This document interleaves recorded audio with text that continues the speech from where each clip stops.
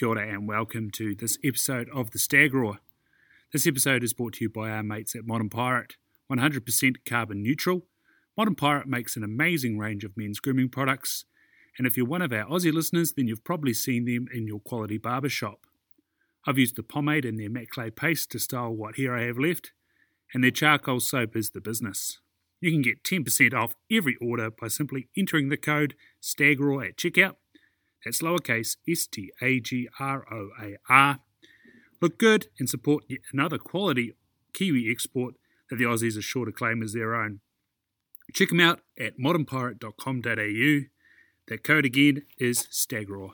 Kia ora and welcome to episode 140. I'm absolutely honoured to have Robbie Kröger on this episode of The Stag Roar.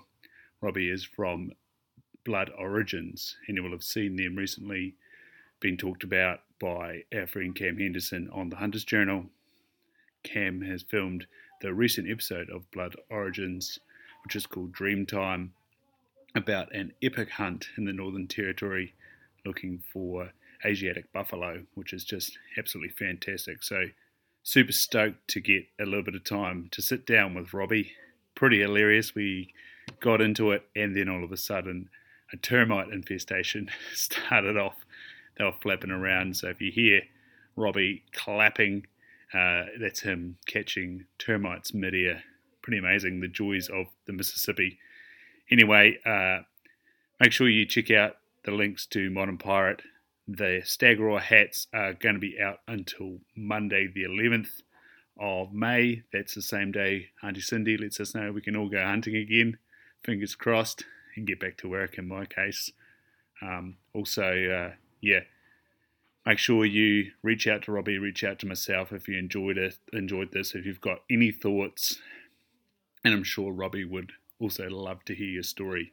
He's, as you'd probably work out, he's massively keen on story, where everybody's origins start when it comes to going hunting and where that thing of hunting in your blood shows up. Without further ado, let's enjoy episode 140 with the pleasure of this new recording microphone, which is so awesome to use. I'd love to hear your feedback on that as well. Cheers.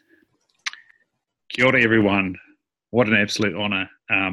This is quite significant because I've just got this microphone and it's episode 140 and I'm talking with the legend, and us in New Zealand have just been reintroduced to Robbie Kröger. That's right, eh, Kröger? Kröger, just like the supermarket here in America. But yeah, Kröger's perfect. Thank you, buddy. We've just been reintroduced to Robbie through Dreamtime with the help of Cam Henderson. Mate, well, that's as good a place to start as anyone. Should we start with Cam Henderson? Can we start there? Yeah. A 21-year-old bugger who drives me up the wall. Like, he is if you take one end of the spectrum of personality types and put it against the other spectrum of personality types, I'm on this spectrum, right? I am A-type personality. I'm a go, go, go, go. I wake up at 4 o'clock in the morning. I go until 9 o'clock at night. Cam Henderson rolls out of bed at 7:25, and we're supposed to be on the Jeep at 7:30. And he's like, I got to have a dark first. And I'm like, dude, you gotta get going. And he's just, he's laid back, and he grated my last nerve. But it's a love-hate relationship because the boy is so talented, and he is just, you saw it. Dreamtime is, he shot it, he edited it, I produced it for him, but magic, right? Yeah. So one of the outtake scenes that you chucked up on yours and his Instagram was him grabbing your hand. And when we finished up our podcast around episode 92, or it's in the 90s anyway, we're sort of hanging up. I've got those same white glasses, actually. We're hanging up, and then Cam, cheekily recording on his Instagram, goes to me, I love you, bro, and then hits record when I say, I love you too, bro, and straight away on Instagram. The love-hate, like, He brings a lot of love to the table, doesn't he, old Cam? So he was forever trying to kiss me, and he's forever trying to kiss me. And then that scene where I'm like, all right, I'm just relaxing because it's about an hour drive. And the boy just and he purposely had the camera out. He put his hand on my hand, and I'm like, "What are you doing?" And he just filmed the entire thing. Jeez. Jeepers. So how did you, unfortunately, get introduced to our Hunter's Journal legend? Yeah, so I will say this. I think that Cam Henderson is probably one of the best cinematographers that you guys have in the Southern Hemisphere. There's no doubt about it. And from a Blood Origins project perspective, I'm interested in creating essentially a stable of young studs, like the guys that are Google University trained, right? They have an eye, they know what they want, they know how to shoot it, and they shoot it differently. Cam Henderson's one of them. The guy who started with me here in America, Drew Seals, who just started a new company called Nomad Collective. Legendary Cam Henderson type stuff, the Slots Media boys out of the UK, young guns. And so I met Cam, he was going to Mongolia to film Pedro's Ibex. And somehow we started talking. I don't know why. I think it was because we put Blood Origins into the first volume of Hunter's Journal, actually our story of what Blood Origins is. And we started talking then, and, he finished that hunt, and for the first time we just Instagram, and I didn't know this, but Instagram has a video platform through its Instagram message. And we had a really cool video chat whilst he was sitting in, I don't know, Beijing airport or something like that, waiting to get home. And he was about a half a bottle of bourbon deep already at that point. So he didn't learn his lesson on the way in. Yeah. That's a great story on his interview with The Educated Hunter, is his story on the way into Mongolia. If you've got a spare hour, go tune into The Educated Hunter, guys, and listen to Cam's inbound story. So his outbound story was not much different. Well, that story is the epitome of Cam Henderson. You're flying to a country that probably frowns on alcohol use, that you've never flown into before. And for the majority of us, we'd be like, all right, we need to make sure our P's and Q's are correct. We're just going to be perfect. And the boy gets blotto drunk. Who does that? Cam. Cam Henderson. Yeah, no. One more story, get him under the bus because he deserves it. The Seeker show, I'm sure you've picked up, he's a big fan of Fireball, that cinnamon drink, and Seeker show, he managed to whip that out at about 2 p.m. So there's a few people with big smiles on their face for the latter part of the first day, and then big frowns on their face and trying to find places under the desk on the Sunday. That was for sure. Well, he brought a bottle of Fireball to, obviously, well, I don't know if he brought it or we bought it or whatnot, to the Dreamtime hunt. And it was actually pretty good to have right in the middle of freaking nowhere. Probably in a place where no white man has been before, which is the whole point of our journey. And we had a bunch of Fireball around the table. And there's a couple of pictures of us, obviously, that Cam took that night that are exceptional photographs. And one of the guys that was on the trip, a guy called Belton McMurray, he's a Texan. There's a picture of Belton, and I posted it on my Instagram, and on Insta story, and I tagged Fireball Whiskey into it. And they responded through the Instagram message. And they responded like this. They said, good looking picture or something like that. And the bloke isn't too bad looking either. And my initial reaction was, is it a guy or a girl running this Instagram account? So, it was just an epic trip. And, Cam is Cam, but he's so phenomenally talented.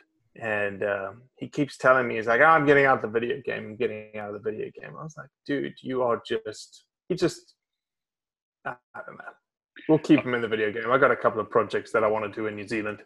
Thank you. Yeah, I am taking minimal but credit before his movie night on our podcast, I said to him, New Zealand needs a hunting movie night. We've got the Mountain Film Festival.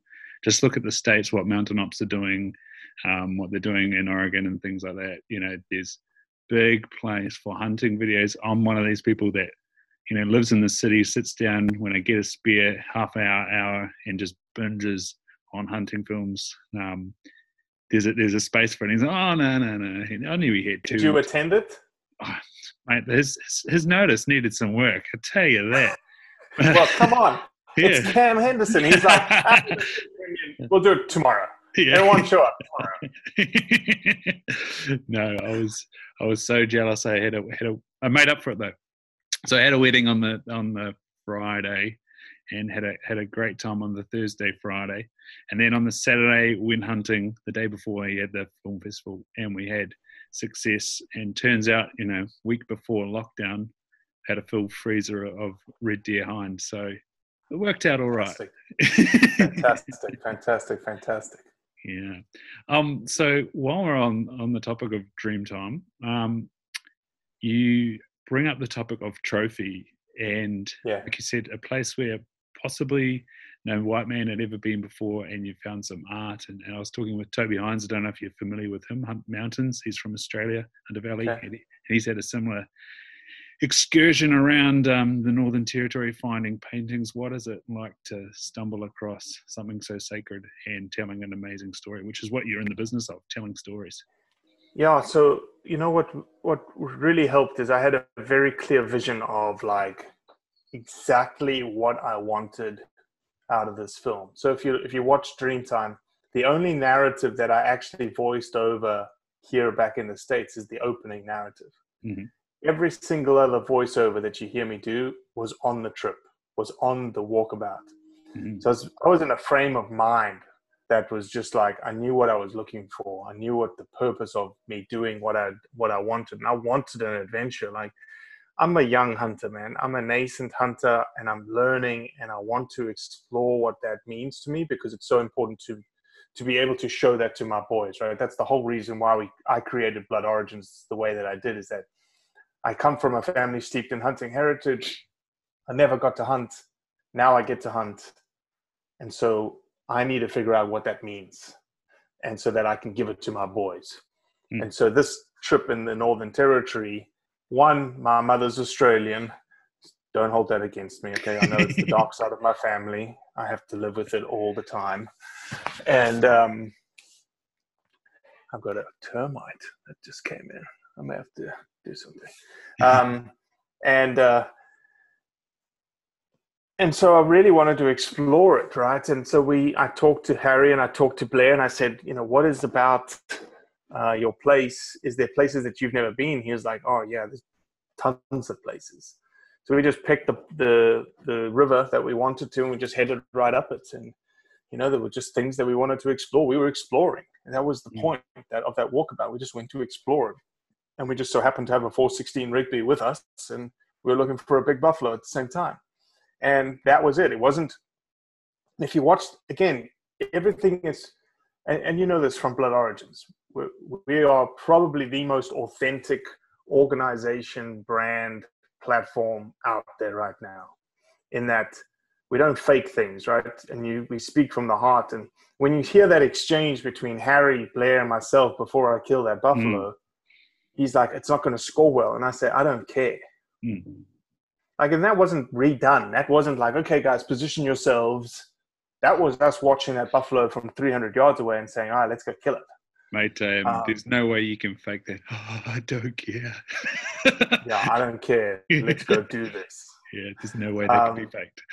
And so that was a trophy of an adventure, right? And that's what the whole point of the film was, is that you wouldn't, and here's the crux, right? You wouldn't go into the middle of nowhere, Australia, spend 2.5 days to get there, hike back 3 days into the middle of nowhere, and sit down under a random tree and go, okay, that was great, and head home. No. You go there for a purpose. And as hunters, that purpose is to hunt. And a part of hunting is killing. And it's not something we need to shy away from, but it's not something that, as I've had many, many discussions with people, they say, well, I love to kill. I said, yes and no. You when you pull that trigger, if I had to stop everyone in time at that 1/10 or 1/100th of a second before that trigger breaks, and I could hold you there in that moment, would you stay in that moment or would you break the trigger? And it's because when you break that trigger, things are over. Sort of. You get the meat. Some of us are for getting the meat and whatnots, and sometimes it's not over, right? Sometimes the adventure is almost half beginning right there, because then you have to move it and you have to go camp and you have to eat it, and that's what we try to portray in the film. So that's what the whole point of Blood Origins and the project is that it's the industry, the hunting industry, up until now, and I think everyone's turning. I think the tide is changing. Up until now, everyone has focused on the kill because bullets sell, guns sell, broadheads sell, and they kill things more efficiently and more effectively, and that's what essentially is the industry, and that's what we've been pigeonholed into. But there's a new narrative in town, and there's a new wave of hunters that understand who they are and why they do it, and that's what's needed for us to maintain our lifestyle for our kids, your kids one day, and grandkids one day. Oh, mate, one episode that I watched, and I'd just been on a friend's podcast, Dave Perry, who's trying his hand at did you get it? Heck yeah, I got it. No more termite. He's trying his hand at hunting apparel for New Zealand, and one of his inspirations is Jason Hairston, and we just finished a discussion about what a man and what a loss. And then I jump on your page, and there he is staring down the barrel, telling the story. Mate, it brought tears to my eyes. It just must be a big shame, but then also just the most amazing thing to have that story documented, like you say, so we can share with the world someone's very, very intense narrative of what it means to be a hunter and what it means to put that into two sensational brands. There we go. Yeah, so Jason is quite special to the project because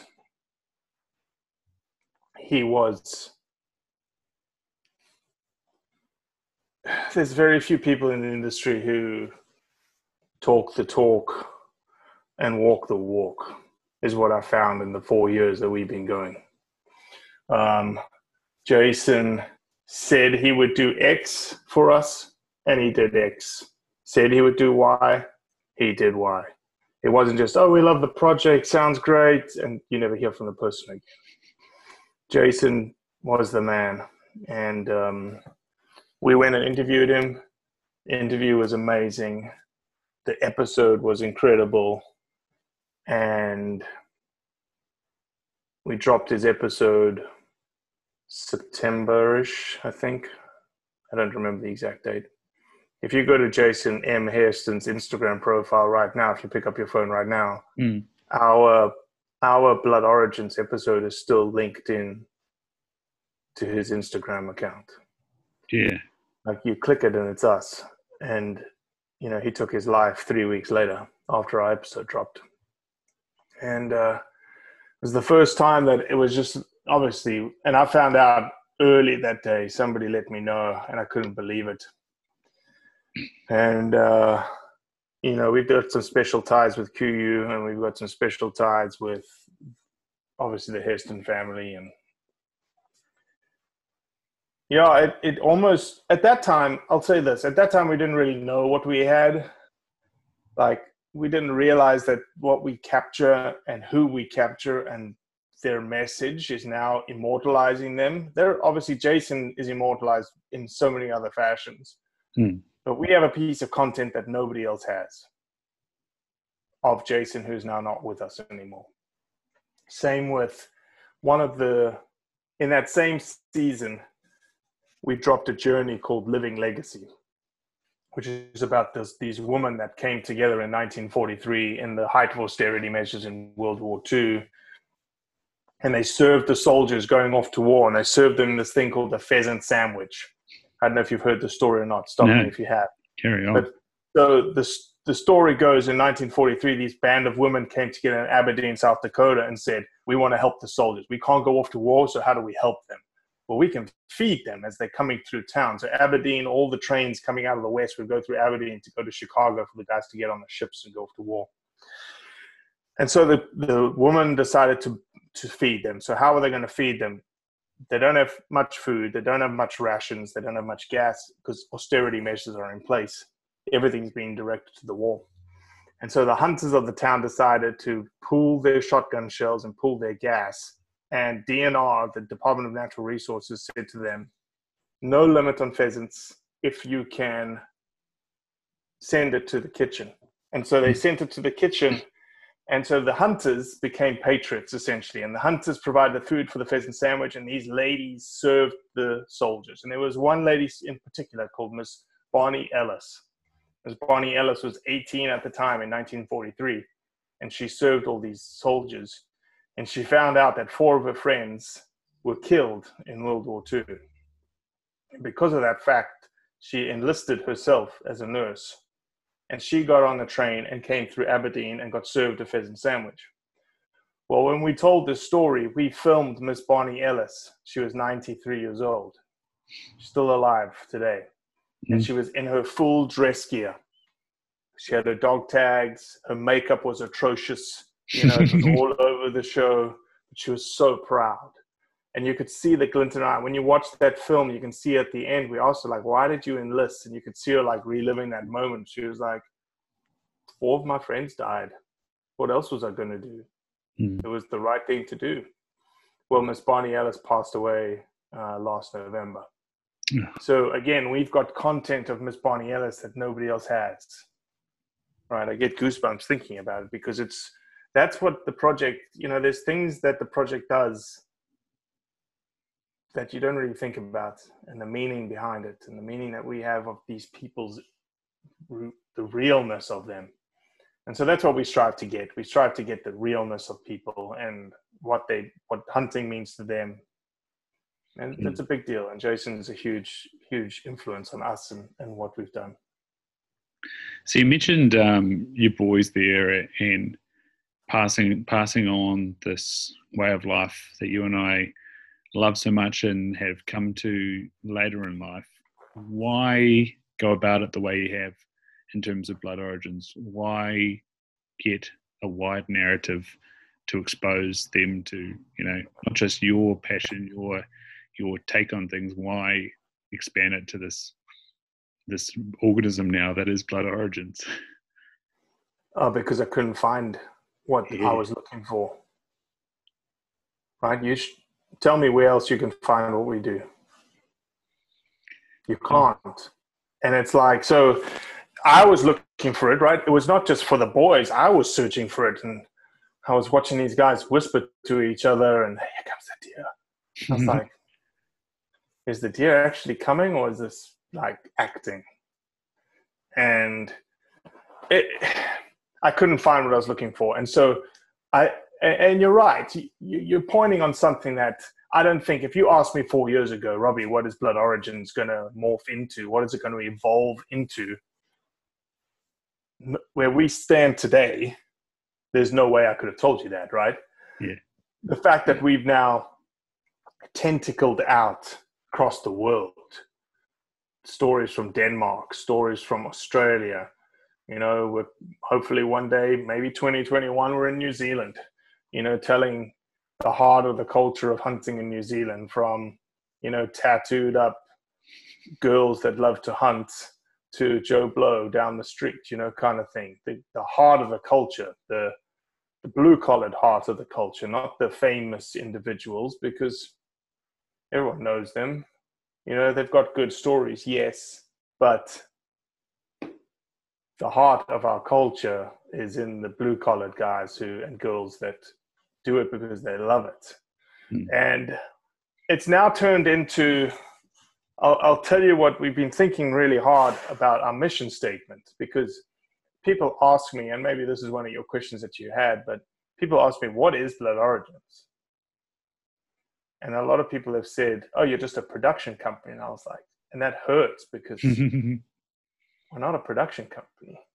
We do beautiful work, but we're not a production company. We're an organization, we're a brand, we're a platform, we're a message, we're a vision, we're a purpose. We're all of that blended together. I don't know what you want to call us then, but our mission is very simple, and that's conveying the truth about hunting. And conveying means disseminating, conveying means telling, conveying means showing. The truth is emotional. The truth is gratifying. The truth is about the meat. The truth is about family. The truth is about tradition. The truth is about, sometimes we mess up. And it's okay to say that, right? The truth is transparency. The truth is vulnerability. All the things that we've never really touched on because it's not that cool. Yeah. No, I think it's extremely cool. And that's why coming from this podcast is the massive resonance there. You just have run through a whole bunch of themes that have come up of late, and truth has been especially one of them. Vulnerability, emotion has been other ones. Resilience and preparedness, food, being close to it. Man, you're giving me goosebumps now, mate. So we're gonna drop a little. So we've started these little. Well, I say we've started. We've only dropped one, but the freaking response was incredible. So we've started these talking head videos. I don't know if you saw the one I dropped on Sunday. With the guys you did the hunt with? Oh, I did a talking head like this, right? Right. Yeah. The title of it, Wild Game versus Filet Mignon. Yes. No, I shared that with another, and I shared it on my page. And mate, for me, that's a massive part of why I go hunting. You cannot get any closer to your food. And 100%. what you said about venison and the value. So a little bit about me. I'm hugely passionate about our venison industry here, and I have this dream of doing paddock to plate on the same place. And yeah, mate. Oh, again, you keep giving me chills, brother. Yeah, well, we're going to drop one on Sunday, and so the headlines in America right now are the food supply chain is breaking. Mm-hmm. The food supply chain is broken. The COVID-19 pandemic has broken the food chain. And this is how I started. I say that and I say, that's pretty scary. Those are some scary messages for the majority of Americans. And I'm confident when I say the majority, because there's only 4% of us that are hunters. And those 4% probably have full freezers. Mm-hmm. And what does a full freezer mean in these times? Peace of mind. Yeah, I just think of New Zealand, we're about 5%, and then we're about 20% agriculture. And yeah, so what does that leave us with? Maybe 75% or probably 78% of our population, again, going, ah. So is that the true statistic? 5% of New Zealanders only are hunters? About 250,000. So I was doing some quick maths in my head. We're about 5 million people. That's how small we are. And yeah, about 250,000 hunters. And as I said, then there's about 20% maybe of our population, and I might be overestimating that, are in agriculture. And a lot of that 5% of hunters will be encompassed by those people that are in agriculture. So yeah, but I'd argue that our food supply system was broken anyway. Going back to your first one, the narrative around what is food was broken anyway. I just moved to a farm, and there's vegetables that come out of the ground, and there's animals, both farmed and wild, running around, and the mountains are right there with more animals in them. And I think, for me, being close to your food is food. Opening a packet and seeing a bunch of words on a packet is not food. And I had some pad thai for lunch, and it's going through my head was, this is peasant food. This is rice noodles, a bunch of fun, chili and coriander and lemongrass and things like that. Like that's not food. Where's the food? The only food when there was prawns, and again, that's probably peasant food. From Vietnam or something like that. Probably. Yeah, they're those things that are in the bottom of the ocean that you just pick out. They got barely any brains. And you need a massive handful of them to get a meal. Whereas, man, how many meals do you thinking of the ultimate, like a water buffalo or a bison or an elk, or even that red deer that I got before lockdown? How many meals have we got in that for the sake of one life who was living in the most incredible place in the world? We had that 100%. Had that moment up in the top of the gulch, looking out over the hills out to the coast, and it was like sun was going down. Oof! Tell me, how do you buy that from the supermarket? No, you don't. And here's the other thing, right? And I said it in that video. That type of that meat, when you break it down to an economic cost, is extremely expensive, right? Yeah. In terms of, you think about the guns and the binos and everything. It's expensive meat. We don't do it from an economics perspective. And we give it away freely. Like we don't, it's not something that it's like, because it's so expensive, you think the paradigm is because it's so expensive, we would hold on to it. No, it's the opposite. We give it away. We share it with our friends. We share it with our families. But if you go to the grocery store and you buy your filet mignons and you buy your ribeyes and you buy your lamb shanks, nobody comes home and calls up their mates and go, hey, I got some ribeyes I just bought. You want some? Nobody does that. Yeah. The most you might do is say, I've cooked up some ribeyes. Do you want to bring something else and let's share a meal? Exactly. But you better bring something valuable like a whiskey or some great red wine. That's exactly it. That's exactly right. What's the food climate like normally, and how have you seen it change in your area with going into a, I don't know, are you allowed to go to a butcher at the moment? We don't have butchers here. No butchers. No butchers, no bakeries. That's just America, right? You vary, those types of skilled places just don't exist. Only in big metropolitan areas are they getting like fancy, right? So you'll have a fancy butcher or you have a fancy bakery. But no, we just, all the meat's in the supermarket essentially. And so, yeah, they're getting to a point where, you can only take 3 things of meat in the next couple of weeks. I saw out of Costco or some of these big stores. And, the food culture, and this is going to be part of the message that we drop on Sunday, in that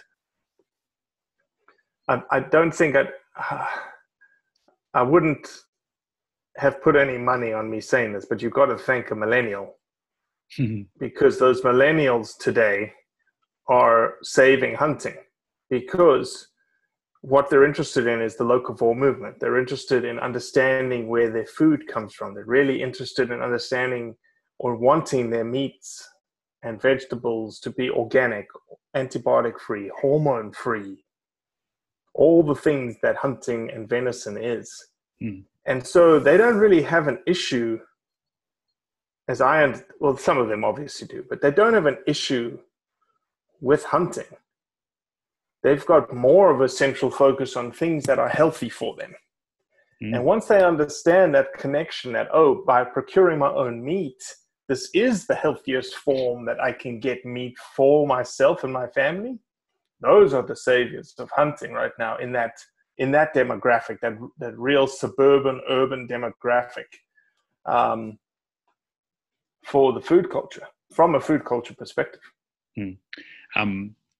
I think you can expand on that health of the food to everything that goes into the food.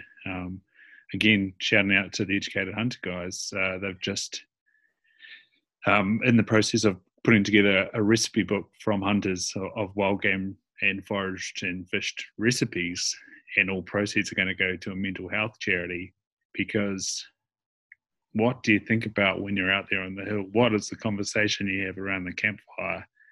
And what is the difference in how you feel from that, oh, I don't want to go this time, oh, I better go out there, to why the heck did I think that wasn't a good idea? Mentally, what does hunting mean to you? Because, man, health-wise, it's not just this nutritious, nutrient-dense food. It's the experience, the purpose, the quality of life that goes into that food. And that's why you share it, because it's like, mate, this is amazing. 100%. You nailed it. Agrees. Like, what do you want me to say? Like, it's like, okay. Yeah. Check. Don't need to sell it to me. Yeah, speaking to the converted. Mate, it's funny that you've sort of come more into my life of recently, because I just found out just before we went into level 4 what the skipping generation was for me. And that was that industry that I love, the venison industry in New Zealand, where my dad sort of went on his university holidays and high school holidays to work on a farm. Was one of the key places where animals were extracted, both for wild caught venison market sending to Germany originally, and then for live capture to put into our deer industry farms. And so there was no deer around. So he was a rabbit, a possum shooter, chucked the odd spinner in the creek. And that's why all we ever had in our household was a 22 and a single barrel shotgun. In New Zealand, I'm so lucky that it's not that hard to then pick it up again and talk to many people. You know, you're from Africa, and like you say, you've got this lineage of hunting. Yet, what's your story? Why did you have to be an adult hunter?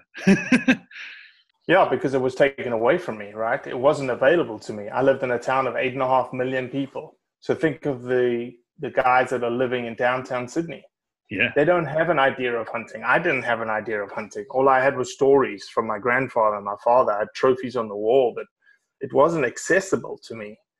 And even I would even argue that Australia, living in Sydney with the Hunter Valley 2 hours away and the Blue Mountains 2 hours away, hunting's accessible. Like, you could just go. Well, in South Africa, it's not. Like, you know, the gun laws are much stricter in Australia than they are in South Africa. Well, South Africa may rival the gun laws in Australia right now. But all that stuff was gone. Like the Mozambique that my grandfather experienced and my father was raised in as a teenage boy was gone. The paradise that, you know, my grandfather gave my father a Cape buffalo for his 16th birthday present. That stuff, it was gone for me. So they never really talked about hunting. They never discussed it. You would think we would have sat by, you know, at the foot of my grandfather's big chairs, big leather chair that he had in Mozambique, and he would regale hunting stories to us. He didn't regale a single story to us. And I think about, like, why didn't he do it? And I don't know if they wouldn't have made a pact, but it was almost like the paradise that they had was gone, raped, you know, destroyed by civil war. And they just were like, we can't talk about it. It hurts too much to talk about. So why would we tell these boys about this place that they'll never see? And luckily enough, I got to come to America to do a PhD, and I got to experience an Africa outside of Africa. Like, you know, I think New Zealand is obviously a sportsman's playground. You guys can hunt anything you want pretty much any time of the year. It's like, you know, it's amazing. And fish and birds, and it's just incredible. And the same thing here in America. The outdoor sportsman, outdoor paradise is here. It is here right now. Like, we're living the heyday of it. And I get to live it, and I get to experience it, and I get to raise my boys in it. So, yeah, it's fortunate. So do you think there's some shame in it? Shame that it got, it's a big force that turned that culture around in Africa. But do you think it was almost shame in that it was let go, or shame in that they had that privilege and now it couldn't be handed on? I don't know. No, it's not shame, because they couldn't help it. Yeah. It's not like, and I'll say this, obviously those guys in the 50s and 60s that hunted, and my grandfather would be the first one to tell you if he was alive, they didn't have an idea of resource management. They weren't thinking about sustainability of populations and whatnot, because it was so prolific, right? The wildlife was so prolific. But no, revolutions and wars, and that's what killed everything. That's what destroyed everything. It wasn't the individuals like the hunters or whatnots it wasn't like the bison, right? The bison getting wiped out by market hunters. That's not what happened in Africa. Africa is a symptom of its colonial past. And then just, everybody just ejecting out and take care of yourself, and disrupting into just chaos and civil war. Yeah. I don't know if you caught up with NZ Hunter. They went to Zimbabwe. Oh, phenomenal little film that they put out. Yeah. That was a phenomenal little film. Yeah. So from your perspective, if you could speak to the if it pays, it stays mentality for Africa.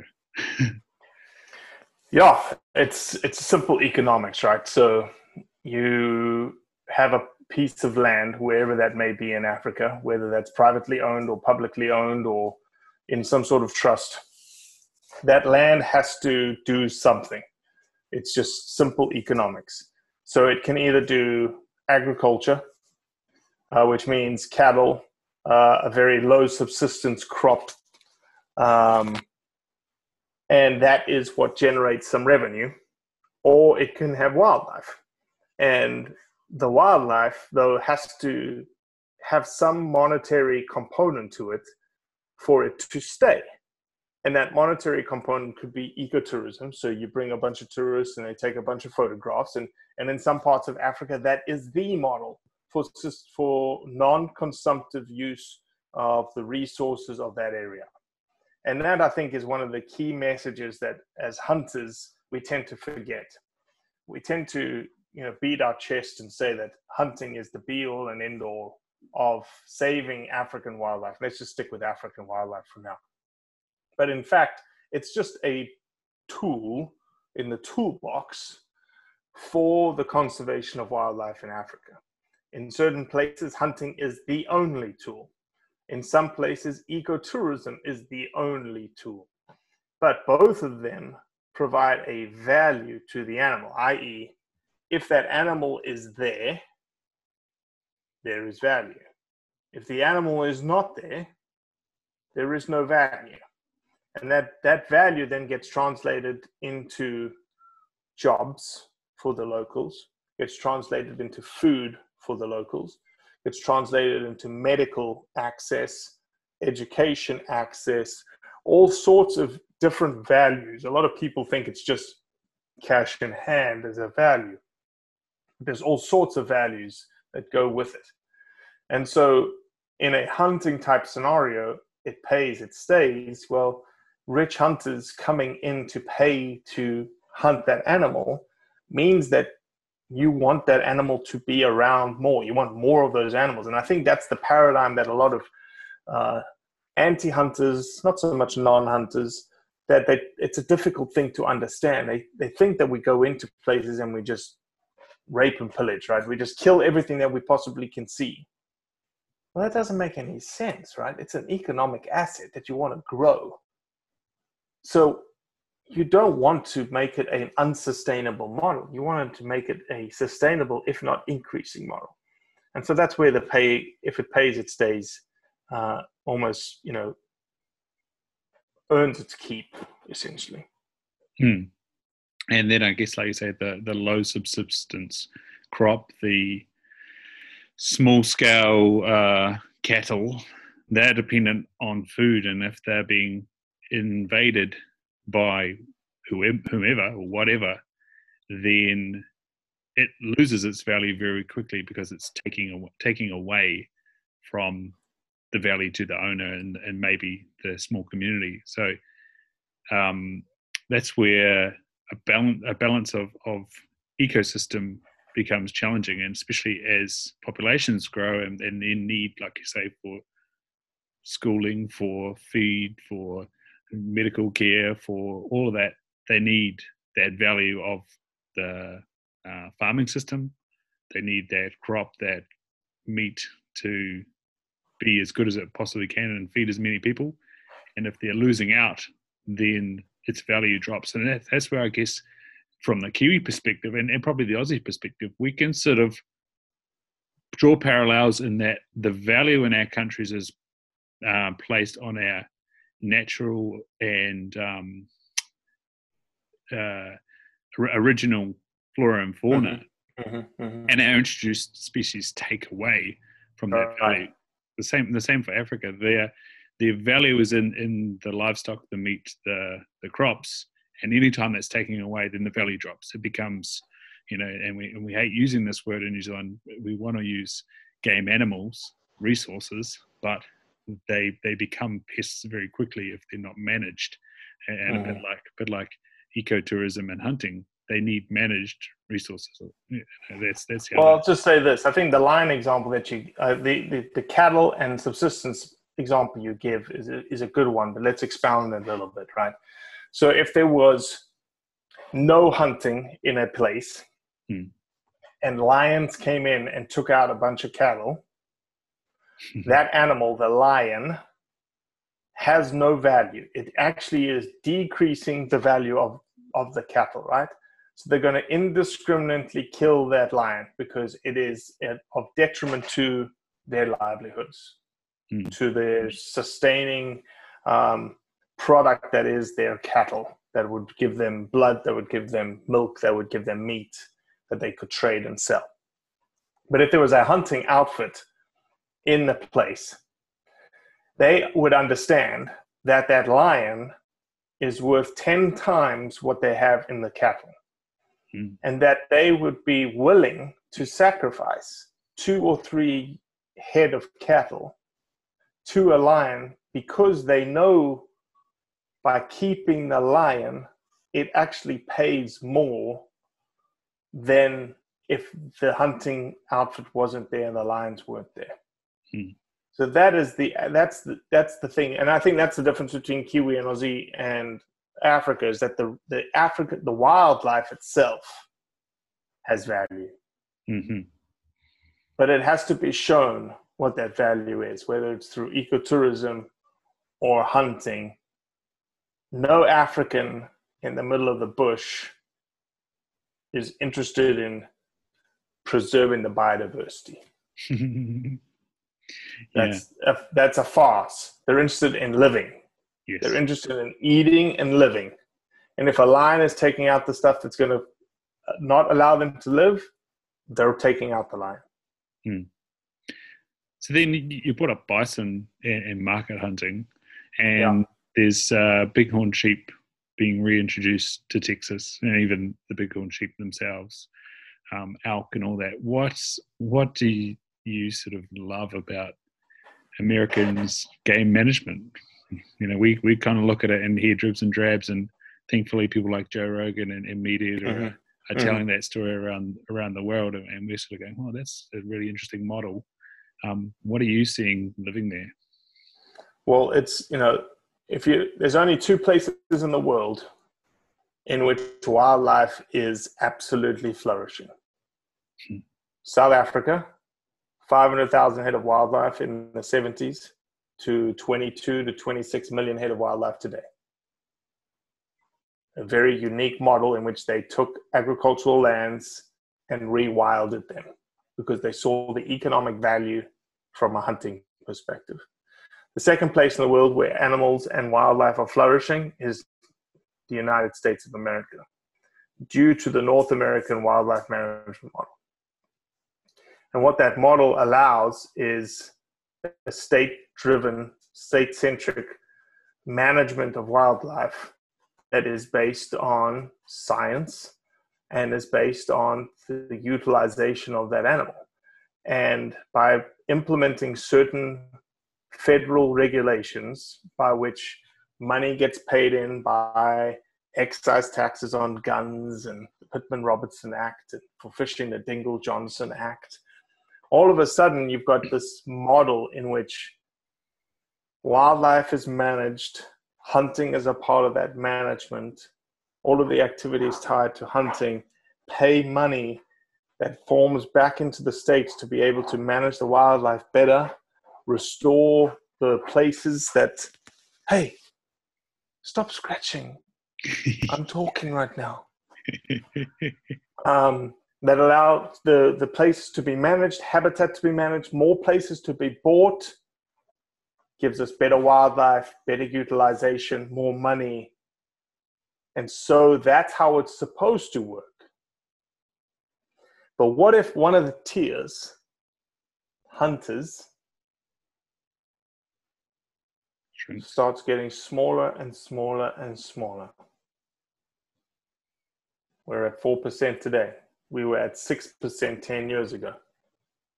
What if when we get to 2%, that money that starts getting pushed in is getting smaller and smaller and smaller? So you can't manage it anymore. You can't utilize it as much. It's a pretty scary little spiral. But as I said, it's a sportsman's paradise. And I think with education, obviously all of our law enforcement in place, you know, poaching is still there, but it's not poaching like market hunting. It'll be very interesting if America ever makes venison legal to sell here. Because that's the only reason venison is illegal here, because of the potential catastrophic, you know, rednecks poaching like crazy, essentially, and wiping things out. For the sake of our industry, I hope not. Well, you've got the model already. So does Europe. You know, they all do it. England, it's working. But a lot of that is not like public land, right? So it's a different model when it's a public land and the resources, everyone's kind of feel. It's super complicated. So how do you feel, you know, obviously you've done a little bit of worldwide hunting yourself. How do you feel about, and like with this COVID-19 thing, our tourism industry is shot. I think you had Shannon from down near where I'm from. No, it's Sean and Rachel. Rachel, sorry. Yes, Rachel. Sorry, Rachel. Yeah, from Leithland. Yeah, how do you feel the hunting tourism? How do we create this value, keep the money for management turning, and where's the balance between outfitting, guiding, public, do it yourself, from your perspective? I think everyone's allowed to hunt how they like to hunt. You can go DIY, you can hunt public, you can go with an outfitter. Everyone has this different desire of what they're searching for. Okay. I think the COVID-19 situation is going to hurt a significant amount of outfitters. The small mom and pops are not going to be around anymore. Not going to be able to stay open. The bigger outfits are going to be able to take the hit going to be able to take this year off, and they'll come roaring back next year. I think there's a lot of resilience in our hunting community. I think everyone is banding together. I think that 2021 is going to be as Harry said, it's going to be a ripper season, because everything, we've had a rest, and we all need a rest. We all need a recalibration. We all need a recentering of who we are, and so does Mother Nature. And yeah, it's going to be a fantastic 2021, and I think a lot of the outfitters are going to have good seasons, and they're going to find their way. And this is maybe a lesson learned in that. Okay, how do we make sure that we're covered in a situation like this in the future? I don't know if that answered your question or not. No, I think it does, because that's what I think is sort of cannibalizing the hunting industry a little bit, is the hate on somebody's ideal of what a hunt is. We're what did you say? 4% of the states. We're not that very many. We need to be together. It doesn't matter. It doesn't matter if you are a long-range hunter, if you are a trad bow hunter, if you're a compound bow hunter, if you're a rifle hunter, a pistol hunter, a knife hunter, you hunt with outfits, you hunt by yourself, you hunt public land. Doesn't matter, because there's one common denominator of the 10 things I just said. We're all hunters. And we better start acting like hunters and acting like we're one community and stop this rubbish infighting. Because what are we doing? We're doing the job of the antis for them. Yeah. No, it's as someone new, it's kind of like I love the conversation, the learning, the talking, the difference of opinion, and then to go on a forum and see somebody with a beaming smile get ripped to shreds because it doesn't fit somebody else's narrative of hunting just breaks my heart and turns me off the forum. I'm like, what are we doing exactly? What are we doing? Yeah, and you just need one non-hunter to read that thread. Yeah. And it's like, okay, you've backtracked us 10 steps, 15 steps. But hey, everyone has their own opinion, I guess, Like, you know what they say about opinions, right? We've all got one, yeah. Yeah, it's like arseholes. We all have one. Exactly. But like you say, 4 years on, do you have a big learning or a big thing that keeps coming about from Blood Origins?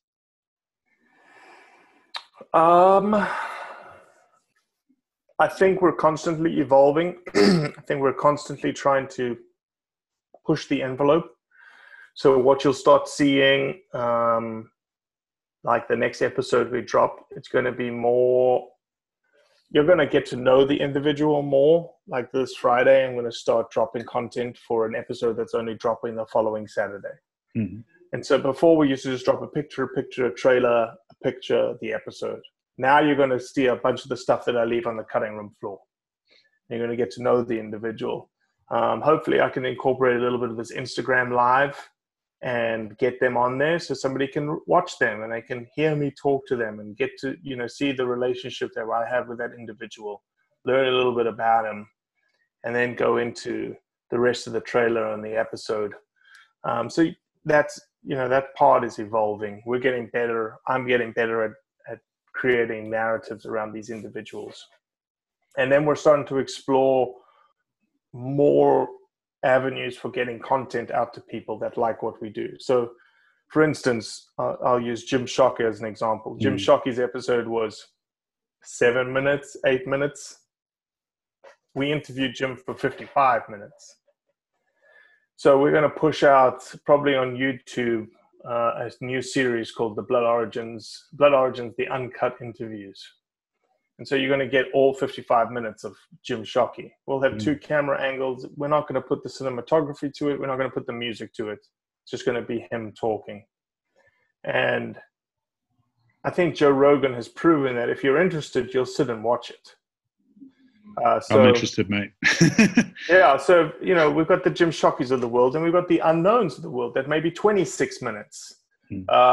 But you'll get their entire story. You'll get their entire episode that we cut with a little bit of audio engineering, obviously. So that's one avenue. The Talking Heads is another avenue. We got a lot of content in the bank that nobody's ever seen. So we're going to just keep doing what we do. And in the next 2 or 3 months, we're actually making a big move. And I don't know if I've told anybody this, actually. So you may be premiering this. Next 2 to 3 months, we're going to announce that Blood Origins is changing. Awesome. And we're changing to being a 501c3 nonprofit. Wow. And the reason we're doing that is so that we can change the game once again for storytelling around who we are as hunters. And that means showing our conservation efforts, generating funding for conservation efforts.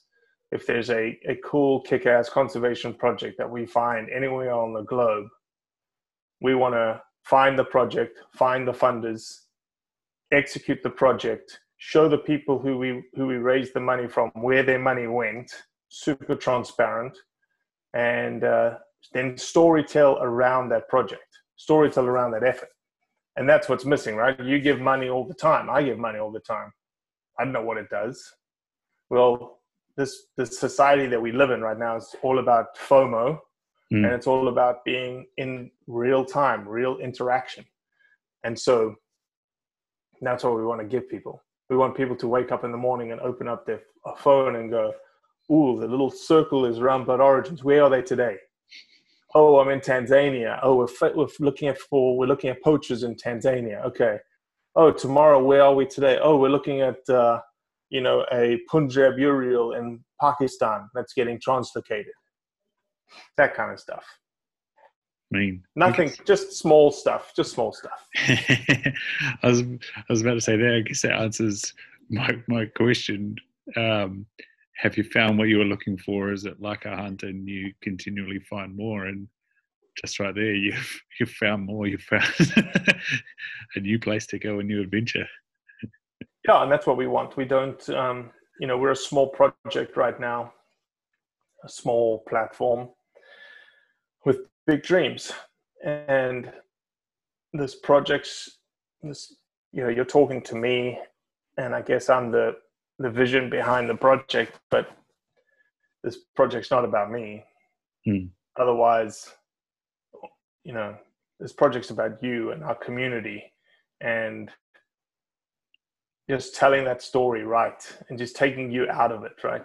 Taking the self out of it, and let's be about us. So it'd be called Robbie Kröger instead, wouldn't it?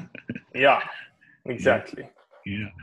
So then you mentioned YouTube, there's the website, there's Instagram. Is there any other platforms that Blood Origins is on? Hunter's Journal, of course. Yeah, a couple of Hunter's Journals. We're on an app in America called Waypoint TV. We're on an app in America called Mossy Oak Go. We are on Amazon Prime for those people who get Amazon Prime into their living rooms. And season 4 is loading as we speak. So you can sit in your bed and watch Blood Origins. And we've got articles in different places. We got a film, we got one film. One of our films is on Modern Huntsman's website. We've got a couple of our films on the New Field Ethos Journal's website. We're just trying to get our stuff in as many places as we possibly can. We just want our name known, right? We don't want 300,000 people following us on Instagram. We just want people to, and this is what I think is the most humbling thing about it, is that when I walk around a convention or a conference or, any sort of expo, nobody bothers me because nobody knows me. And then if I start a conversation and they're like, oh, what do you do? I go, oh, I run Blood Origins. They're like, oh, we know Blood Origins. And that's the most humbling thing, when somebody that you just randomly meet says, oh, I've seen your stuff, I know Blood Origins, then we've done our job, essentially. So, and with, obviously doing podcasts with people like you, gets the message out to millions and millions and millions of people. He's hoping. One day we'll be Joe Rogan and then have that. There we go. 3-hour Jim Shockey. Heck yes. There we go. Awesome, mate. So my closing question is similar to what I was saying about Blood Origins, but for you, what is something that, from an individual level, always shows up in your life and doesn't do you wrong? When things go right, it's kind of like, there's that thing again. And maybe it is what you spoke about with truth, but what's sort of a quote or a saying or a way of living that keeps showing up for you? So I have a quote that's in my business signature, and it's by a guy called Nelson Mandela. Oh, know him. And one of his quotes it's almost like a life quote, says this: everything is impossible until it gets done. Boom. That's yeah,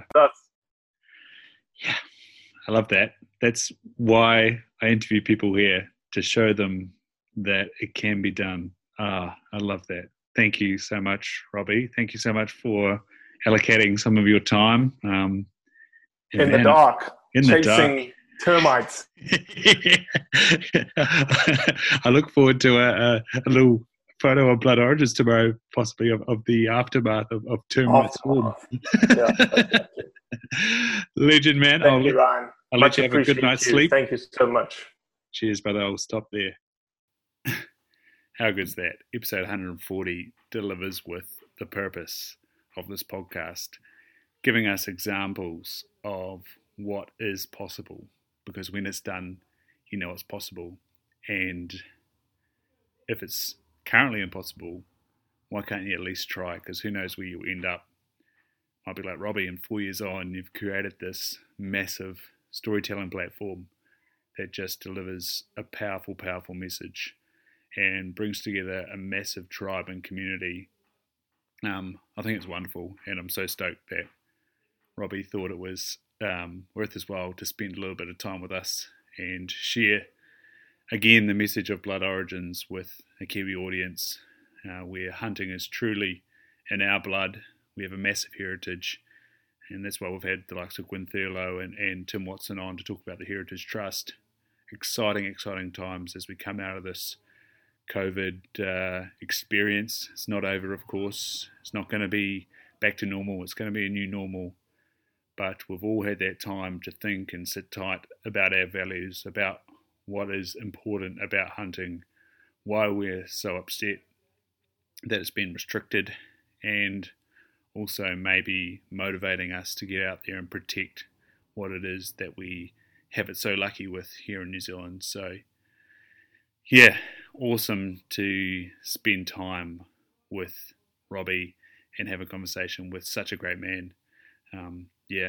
Truly influenced by some spectacular people, and I'd urge you to go and check out their website, their YouTube page and Instagram, and keep following along what's going to be massive from the guys at Blood Origins. Of course, make sure you check out the links to Robbie's stuff, to Modern Pirate, get 10% off your purchase. Go and get yourself one of the Stag Roar hats before we close that ordering process up. And of course, check out Waiketo, WAIKET0.PRUVITNOW.com to get your hands on exogenous ketones, get yourself into ketosis in under half an hour. Powerful, powerful tool for out on the hill, playing sport, or just to assist with a ketogenic lifestyle. There's also the Keto Reboot if you want to do a little bit of assisted fasting. Also, there's the Keto Broths and Keto Teas, the Signal LS that come with the Keto Reboot, and the Keto Protein, all available, as well as MCT oil and Keto Creamer to help assist that ketogenic lifestyle. Their website, again, as always, is WAIKET0.PRUVITNOW.com, and it's in the show notes with everyone else's links. Thanks so much for listening. Hard to believe we're 140 episodes deep now. Means the world, your audience. You've been fantastic. The feedback's been fantastic. The connection's been awesome. And thanks to all those that have left a rating or a review on your podcast platform. It means the world. It means that more and more people are hearing this. We're connecting with more and more people, inspiring more and more people. Greg Emerson, Dave Perry. It's wicked to see those guys branch out and start their own podcast. Super proud, super privileged to be part of their shows.